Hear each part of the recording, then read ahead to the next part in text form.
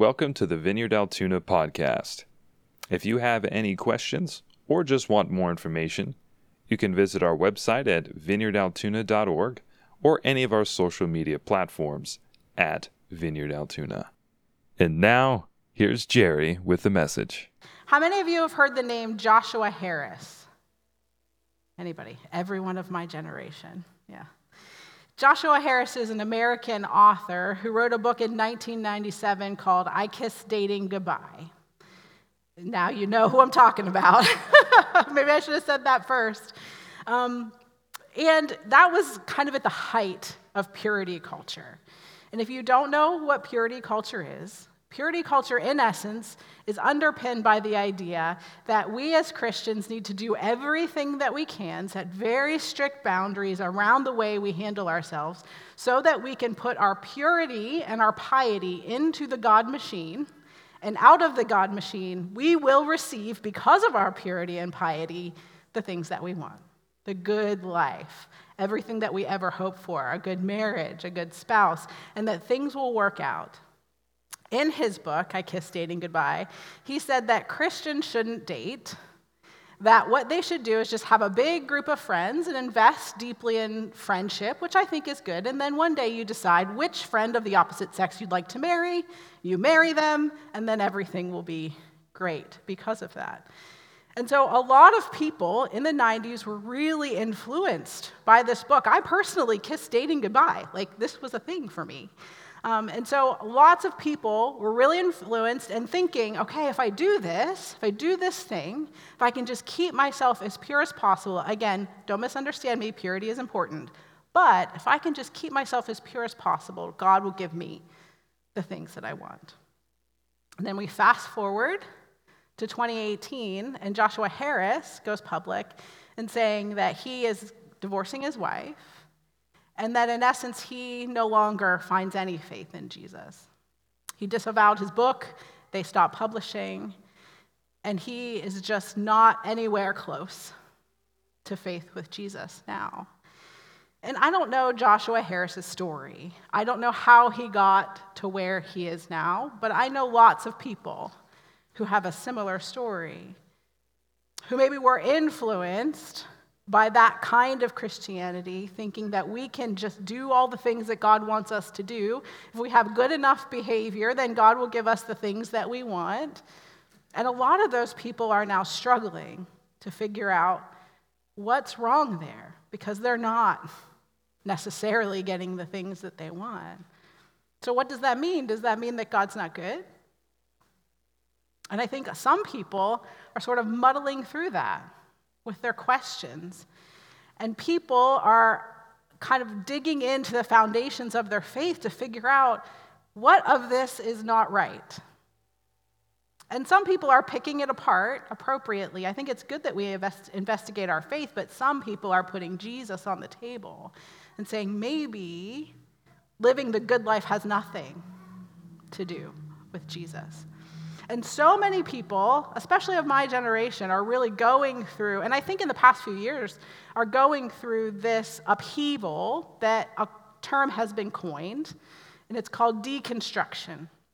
That people are deconstructing their faith. They're sort of digging at it to figure out what of it is real and what of it is not. And I'm calling today's message, "The Gospel is Good News for those who are deconstructing." Let's pray. God, we welcome you here. Jesus, I am so aware today that the very breath I breathe is yours. So Lord, would you do what you plan to do today? Come in power. In Jesus' name, amen. So I want to offer you this about people who are deconstructing, people who have questions. Maybe you're not upheaving, maybe there's not an upheaval of your faith, but I think we all have questions, and I want to offer you this. Jesus cares about that. Jesus cares about Joshua Harris and every single person that he influenced. Jesus cares about the people who are putting him on the table and wondering if he has anything to do with their lives now. Jesus cares about you and your questions for him and mine. 2 weeks ago, Derek started a sermon series that's called Come and See. And basically, the idea is that in order to have a real relationship with Jesus, we have to experience him for ourselves. Now, don't get me wrong. We fully believe that the Bible is foundational to our faith, that we need to be reading the Bible, the Word, and experiencing God in the Bible, but that if all we do is read the Bible and not experience the person of God, that there will be something lacking in the way that we live our faith. Derek talked about it. I thought this was a really good metaphor. Talked about it like a menu. If you read the menu about the food that's coming, you can know a lot about the food. But until you eat the food, you haven't fully experienced the food. You couldn't tell someone about it. And the Bible is a lot like that. It tells us so much of the knowledge that we have of who God is, who Jesus is, how he works, his character, comes from the Bible. But in order to really know God, we must also experience who God is. That is how we move forward in life with Jesus. But I think even as I say that, there are probably some of us who are wondering, have I had an experience like that? And as what I would call an experience, is that what you're talking about? And I think there's one way to sort of tell if you've had an experience of God. Experience of God, if you allow it to, changes you. Not only changes you, but it changes the people around you. We, as followers of Christ, are meant to transform the spaces we inhabit by the power of the gospel. It changes things. And today we're going to talk about the disciple named Thomas. How many of you have heard of Thomas? Yeah, some of you are named Thomas. Thomas has a nickname, and who knows what Thomas is often called? Doubting Thomas, we all know. Maybe you've called someone else a doubting Thomas. And this is because Thomas, after he witnessed Jesus being killed, refuses to believe that he's been resurrected unless he is able to touch Jesus' wounds. He says, I will not believe unless I can put my finger in the holes. Okay? So on the day of Jesus' resurrection, that first Easter Sunday, words are hard, Jesus shows himself to Mary at the tomb in the morning. And then in the evening, he goes to the disciples who are shut up in a room locked behind locked doors because they're afraid of the Jews. He shows himself to them, but Thomas isn't there. And so the disciples tell Thomas, we've seen the Lord. And Thomas says, unless I see it, I don't care what you say, I saw him die. Unless I see it, I'm not going to believe that he's back, that he's resurrected. And Thomas is mentioned a few times in the other Gospels and Acts, but he's only mentioned in a list of people who were present at the time. They list the disciples, Thomas was one of them. But in the Gospel of John, Thomas is mentioned 3 specific times, and we sort of get a picture of who Thomas is.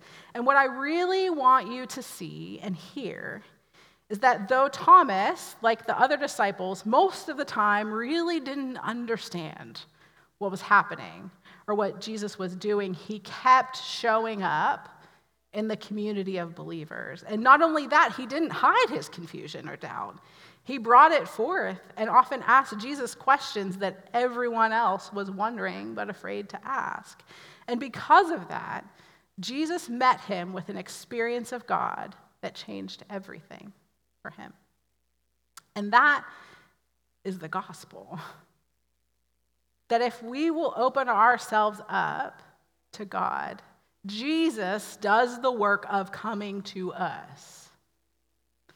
That we don't have to get it right or figure it out. That God wants to meet with us. That the work of us experiencing God depends not on us, but on Jesus. That is the goodness of the gospel. We can't make that happen. We have free will to accept it or deny it, but it's him from which it comes. And so let's look at the first instance of Thomas in the book of John. It's John chapter 11, verse 16. I'm going to give you some backstory. So what is happening here is that the disciples and Jesus find out that Lazarus is sick, and Lazarus is their friend.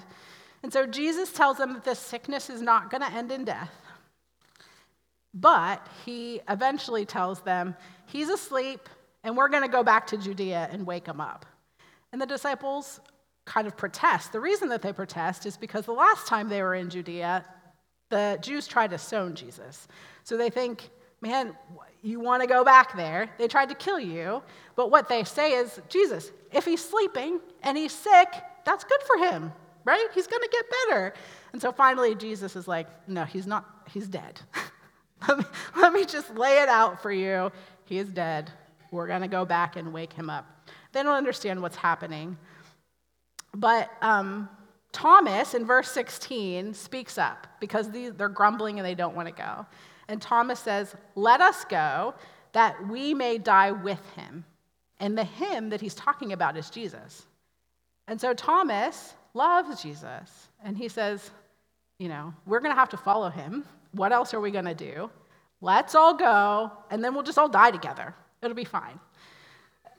And so what I love about Thomas is that they completely blow past the fact that Jesus says he was asleep, which I mean dead, and we are going to wake him up. Jesus is in essence saying, we're going to go resurrect this guy. He's dead. We're going to bring him back to life. They're so focused on their own safety that they don't want to go. And Thomas still is also focused on that they're going to go and Jesus is going to die, but it's okay. We'll die with him. The loyalty of this guy, he values Jesus and what Jesus does and says more than his own life.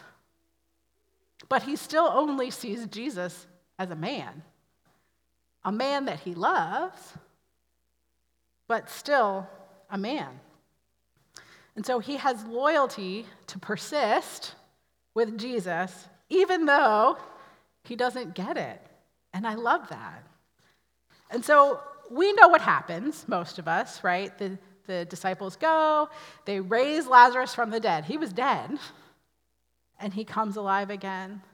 And as I think about this, Jesus waited when he heard that Lazarus was sick. He didn't go right away. He waited so that the disciples could see resurrection, so that the disciples could have mental furniture for someone being dead and now alive. This is the first time that the disciples get the opportunity to see resurrection, but it's not the last.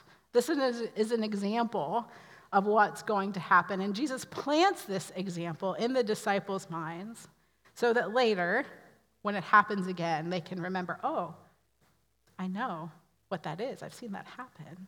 And so Jesus does this before they even know what's happening, before they even know that he is also going to be resurrected. Again, they didn't get it. And so the second time that Thomas is mentioned in the book of John is John chapter 14. Here, Jesus is talking to the disciples about his death and resurrection. And again, they really don't get it. He says he's going to the Father, and they don't understand what's happening. So this is John chapter 14, verses 1 through 4. And it says, do not let your hearts be troubled. You believe in God, believe also in me. My Father's house has many rooms. If that were not so, would I have told you that I'm going there to prepare a place for you? And if I go and prepare a place for you, I will come back and take you to be with me, so that you also may be where I am. You know the way to where I'm going. And then in verse 5, Thomas raises his hand and is like, Jesus, I don't know where you're going. How am I going to know the way? He actually says, we don't know where you're going. None of the disciples know what's happening, but Thomas is brave enough to raise his hand and say, can you MapQuest it for me? Could you maybe drop a pin so that I can follow it? Because it seems like you think we know what you're talking about, but we really don't. And so I need you to help me here. You can almost hear the desperation in Thomas's question. Jesus, we don't know what you're talking about. And this is really important, and I don't want to get missed or passed over. I need to know very clearly where you're going. Thomas is confused and he isn't afraid to say so. And he's not afraid to risk in front of his friends looking stupid and asking the question that he believes they're all thinking. And Jesus answers him so clearly in verse 6. He says, I am the way and the truth and the life. No one comes to the Father except through me. If you really know me, you will know the Father as well. From now on, you do know him and have seen him.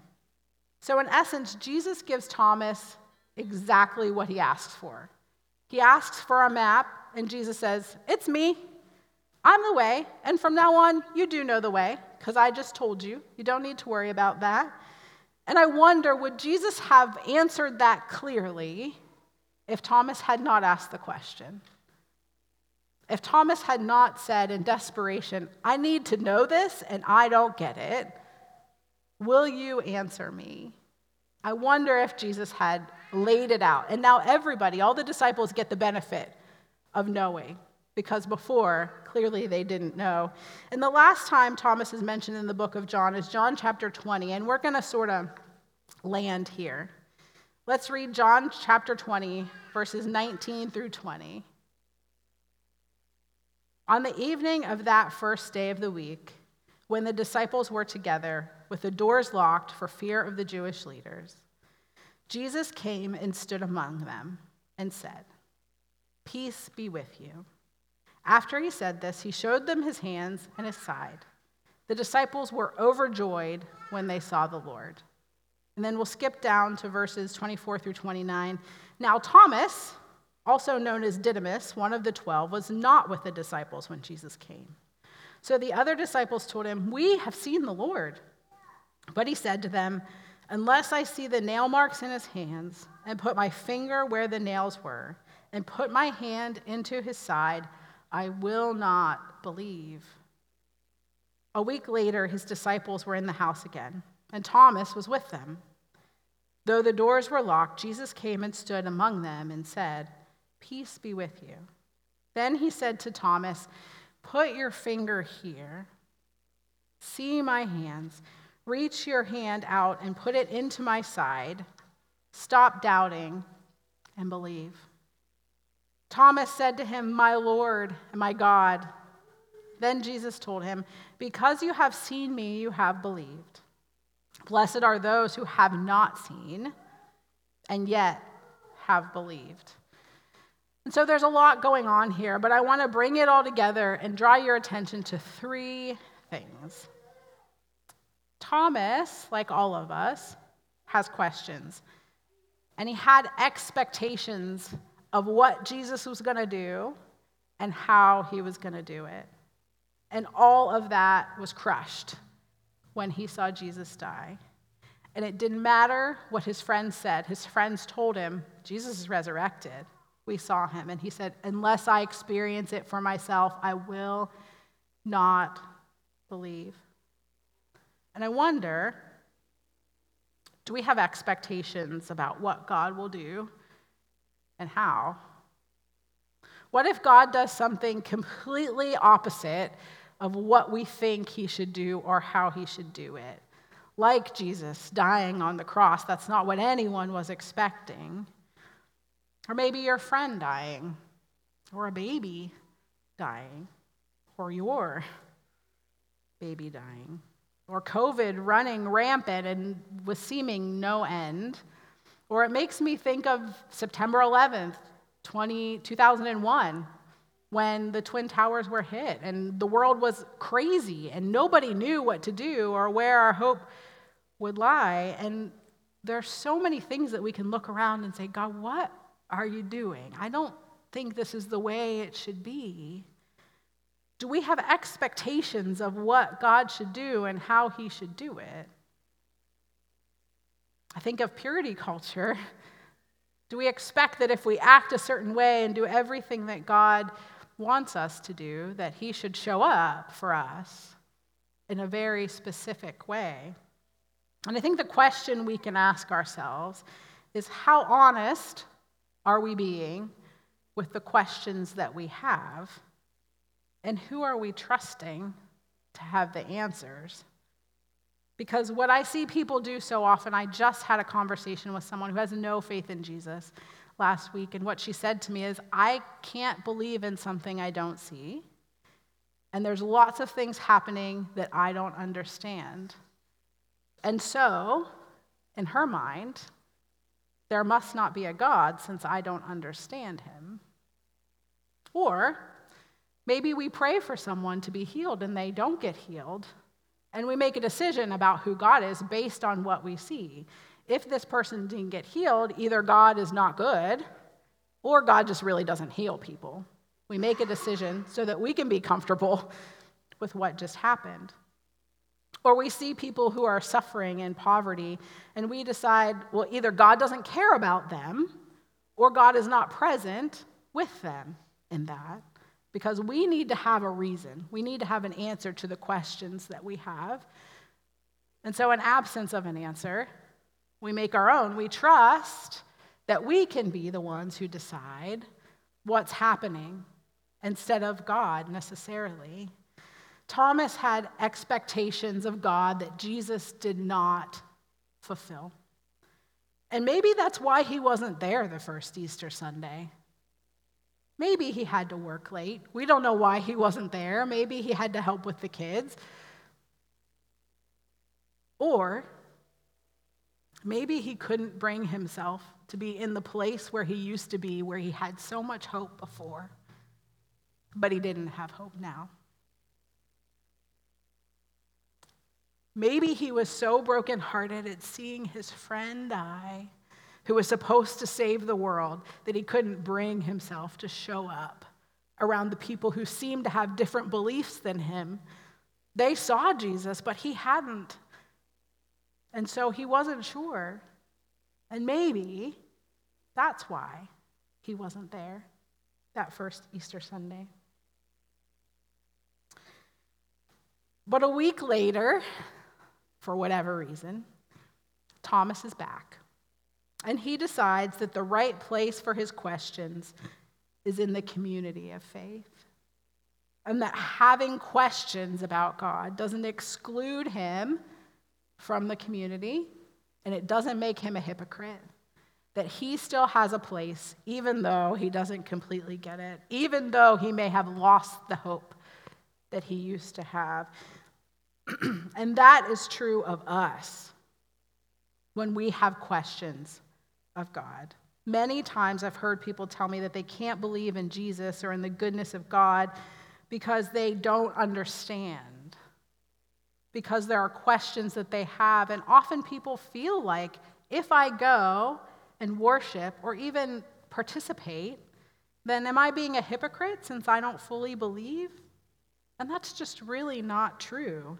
The community of faith is the only right place for our questions. God is the only one with the true answers. He's the holder of all wisdom and knowledge, and the world has plenty of answers to the questions that we ask, right? But God is the one with the true answers. And the community of faith should be a safe place for us to bring our doubts and our questions and work out those things. And so it's okay if we're confused. It's okay if we have doubts or we don't quite get it. The first thing that I want you to see is that Thomas, throughout the book of John, persists in bringing his honest self to Jesus and to the community of faith. And that all culminates in chapter 20, verse 25, when he says, "Unless I see the nail marks in his hands and put my finger where the nails were and put my hand in his side, I will not believe." He needs an experience of Jesus. And the next thing that I want you to see is that our experience of Jesus depends solely on Jesus, not on us. We can't make that happen. A week later, when Thomas is in the community of disciples, and Jesus shows up again. He comes, and it seems like he's coming just to Thomas. He comes and addresses the questions that Thomas has. It's like no one else is in the room. And it's almost like Thomas had been speaking to Jesus when he said what he needed, but Jesus wasn't there. Jesus knew what Thomas needed. And so he goes specifically to Thomas and he says, put your hand here. Put your hand here. Put your hand in my side. Touch me. I'm inviting you to touch me. Again, the very things that Thomas said he needed, Jesus provided. And I want to be very careful when I say that, and I want to notice what Thomas didn't ask for. He didn't ask for things. He didn't ask for provision. He didn't ask for safety. Again, they were hiding from the Jews because they were scared. And he didn't say, God, would you protect us from the Jews? If you protect us, then I'll know you're right. I'll know you're good, Jesus, that you are God. Or, God, why? Can you just tell me why the Jews are persecuting us and why they don't see it? If you'll tell me that answer, then I'll believe, Jesus, that you are God. He didn't ask for any of that. He asked for a personal, direct experience of Jesus, and Jesus answered him. Jesus always answers that request. God always gives the Holy Spirit to those who ask for it. Thomas didn't ask for answers. He asked for God, for experience of the presence of who God was. And when you personally know the person who has all the answers, when you experience Jesus, it matters less that you know why things happen the way they do, because you know the one who does know. Experience of God helps us give up the need for knowledge and control, because we can trust the person who has all the knowledge. We can trust in his love for you and his love for me. The goodness and the scandal of the gospel is that we don't have to earn it or figure it out or even have it figured out. That Jesus comes to us and we can experience him. Our entrance and participation in the kingdom depends solely on Jesus coming to us, and he always answers that prayer. We can't make ourselves experience Jesus. There's no amount of hype we can do to make God come. Like, he just doesn't work like that. Sometimes I tell my daughter, I don't answer demands, and neither does God. He doesn't answer demands. He loves to come for us. And so Thomas didn't ask for answers. He asked for experience, and Jesus will come. I think that God is often waiting for us to ask the right question. Not why or how, but will you come? Can I touch you? Will you touch me? I think is the question that God is waiting, desiring for us to ask. So Jesus comes to Thomas. Thomas touches Jesus. And I think he gets a more full experience than the rest of the disciples got, right? The first time it doesn't necessarily say that the disciples touched Jesus, but Thomas did. But the interesting thing here is that even after Thomas's experience, Jesus seems to indicate that Thomas has a choice to make. Let's look at verse 27. Jesus tells Thomas, stop doubting and believe. So this is after he's touched him. Scholars seem to indicate that a better translation would be, stop being unbelieving and be believing. Jesus offers Thomas an opportunity to choose a different way of being, following experience with him. Experience with Jesus depends on him. Faith is a gift. But even after a life-changing experience, we are left with free will. God doesn't force himself on us.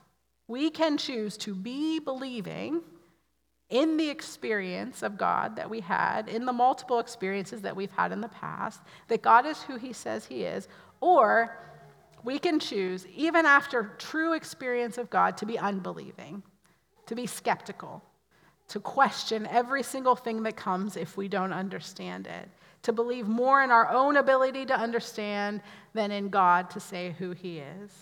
And the last thing I want us to see is that we have a choice about where we will put our trust.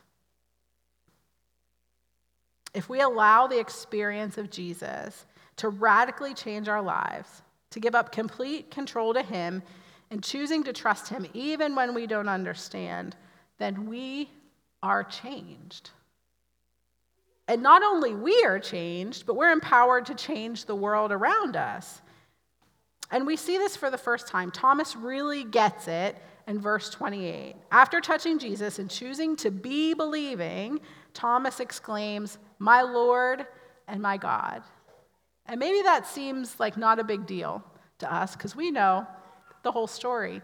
But this is the first time in the book of John that Jesus is called God. For the first time, Thomas really gets it. He has touched Jesus, and everything seems to come together, and he sees that Jesus is not only a man that he loves dearly, but he is also God. And because of that, because he has touched God, everything changes. He doesn't need to know the answers anymore. He knows that God has come to him, and he has touched God, and he can be believing. I think he still doesn't understand why things had to happen the way they did. But it doesn't matter quite as much because he has touched and experienced God. When we persist in bringing our whole selves again and again to Jesus, our doubts and our questions, in the community of believers, we experience God. And if we choose to allow that to change us, to shape us into people who will be believing, it not only changes us, but the world around us. For 2 weeks, the disciples hid in fear of the Jews. The second time when Jesus came, they were still hiding. They had seen Jesus, but they were still in a locked room, afraid of the Jews. And then Thomas has this experience of Jesus, which benefits them all, and they don't hide anymore. It changes not only Thomas, but it changes all of the disciples. The next book is the book of Acts, where the disciples receive the Holy Spirit and do all the things that God has called them to do, that Jesus told them to do. So this experience that Thomas has, that he has asked for, not only touches him, but touches the community of believers and changes them. Not only that, but there's significant historical experience, not what I'm trying to say, evidence, not experience, evidence that Thomas went on a missionary journey to India and planted 7 churches. India, to this day, is 81% Hindu, and there are Christians in India who can trace their lineage back to St. Thomas.